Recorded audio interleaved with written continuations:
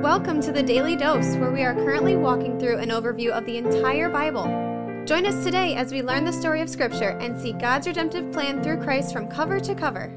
Let's listen to Matt Reisetter, Director of Christian Crusaders and the Cedar Falls Bible Conference. Today we're going to be in Luke chapter 3, verses 10 through 22. This text rolls right along with what we were talking about yesterday, John the Baptist preparing the way for Jesus. We're going to continue with that theme today, and we're going to mention Jesus' baptism as well. And there are several parallel texts in books that we've already covered. You can find a few episodes in Matthew 3, 1 through 12, and 13 through 17, as well as Mark 1 through 8 and 9 through 15. Those are episodes 459 and 460 in the book of Matthew, and episodes 590 and 591 in the book of Mark. Let's pick it up at verse 10. And the crowds asked him, "What then shall we do?" So they're asking John, who is calling them to repent and flee the wrath to come and to bear good fruit, "What shall we do?" And he answered them, "Whoever has 2 tunics is to share with him who has none, and whoever has food is to do likewise." Tax collectors also came to be baptized and said to him, "Teacher, what shall we do?" And he said to them, "Collect no more than you're authorized to do." Soldiers also asked him, "And we, what shall we do?" And he said to them, "Do not extort money from anyone by threats or by false accusation, and be content with your wages." So there's a couple things we got to touch on here, and one of them I touched on yesterday, but I'm going to touch on it again today because this is a big problem today under the umbrella of quote-unquote Christianity. Some people want to take what John is saying here. If you have 2 tunics, give it to someone who has none, or if you have food, give it to someone who has none, and that's how you're going to be justified before God. That is false. As I said yesterday, we're saved by grace alone, through faith alone, in Christ alone, and when we are truly saved, when we truly put our faith in Christ, and we're truly born again, the way that we live is going to change. So John is not saying the way that you're going to get saved is by giving your tunics away or giving your food to poor people. Those are not means to salvation. Those are results of salvation. I could name pastors or preachers that I've heard say this falsely. I'm not going to do that. But there's this social gospel that's going around. It's extremely popular in America that is suggesting that as long as we're nice to each other, we can be justified before God. And that's simply not true. The only way we can be justified before God is through faith in Jesus Christ, because we need to have his perfection that we can't live, that he did live. We need to have the penalty for our sin marked paid that we can't pay, that he did pay. There's no being justified before God because we're nice to our neighbor. However, when we are justified before God because of true faith and the Holy Spirit indwells us and makes us more like Christ, we will be nicer to our neighbor as a natural result. And just because John is talking about the fruits of salvation doesn't mean that the fruits are the means to salvation. A couple other interesting things in this section are that when the soldiers and the tax collectors asked John what they should do, he didn't say to them, "Stop being soldiers. There shouldn't be soldiers. Nobody should carry swords. There should never be war." He didn't say that. He just gave them instructions to do their job as soldiers in a more righteous way. Same with the tax collectors. He didn't say, "Don't collect taxes. There should be no taxes." Rather, he said, "Collect no more than you're authorized to collect. Don't cheat these people." Let's continue in verse 15. As the people were in expectation and all were questioning in their hearts concerning John whether he might be the Christ, John answered them all, saying, "I baptize you with water, but he who is mightier than I is coming, the strap of whose sandals I am not worthy to untie. He will baptize you with the Holy Spirit and with fire. His winnowing fork is in his hand to clear his threshing floor and to gather the wheat into his barn, but the chaff he will burn with unquenchable fire." So these people are hearing John's bold preaching. They're saying, "I wonder if this is the Messiah." He's like, No.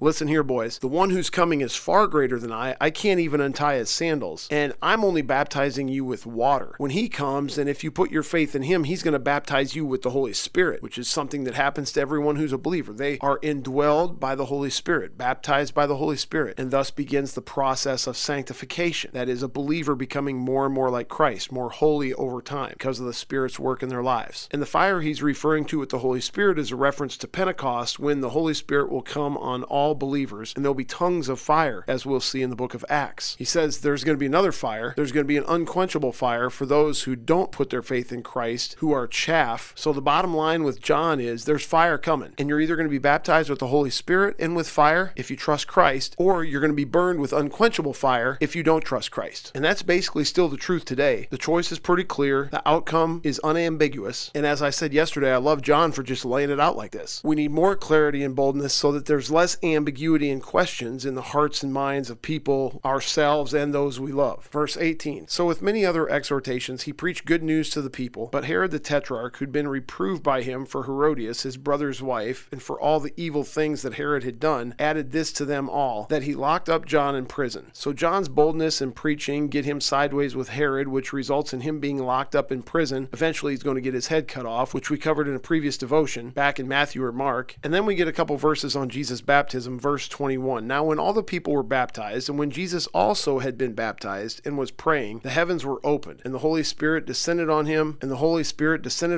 in bodily form like a dove, and a voice came down from heaven, "You are my beloved Son, with you I am well pleased." Interesting that Luke mentions that the Holy Spirit came in bodily form. And this is Luke, the precise historian, who's wanting to write an account so that Theophilus can be certain of the things he's been taught. I hope you're enjoying the book of Luke as much as I am. Come back tomorrow for more. Thanks for tuning in, and have a great day. The Daily Dose is a podcast of Christian Crusaders Radio and Internet Ministry. Please subscribe to this podcast, leave a 5-star rating, share with a friend, and prayerfully consider financially supporting our ministry at ChristianCrusaders.org, where you can also find our weekly 30-minute radio broadcast, which is aired on stations around the world since 1936, and where you can listen to our Conversations podcast featuring inspiring interviews with interesting Christians. Special thanks to our 2022 Daily Dose sponsor, The Family Leader. God designed 3 social institutions to shape our lives: the family, the church, and government. At The Family Leader, they're bringing all 3 together to honor God and bless our neighbors. Learn how and join them at thefamilyleader.com. That's thefamilyleader.com. We also want to highlight 2 ministry partners. First is the Cedar Falls Bible Conference, whose conference videos and schedule events are available at cedarfallsbibleconference.com. And please consider joining us for their 101st annual conference from Saturday, July 30th through Saturday, August 6th in 2022. Second, if you or someone you know could benefit from an anonymous online Christian mentor, please visit issuesiface.com, which is provided by Power to Change Digital Strategies. Thank you for listening, and may God richly bless you.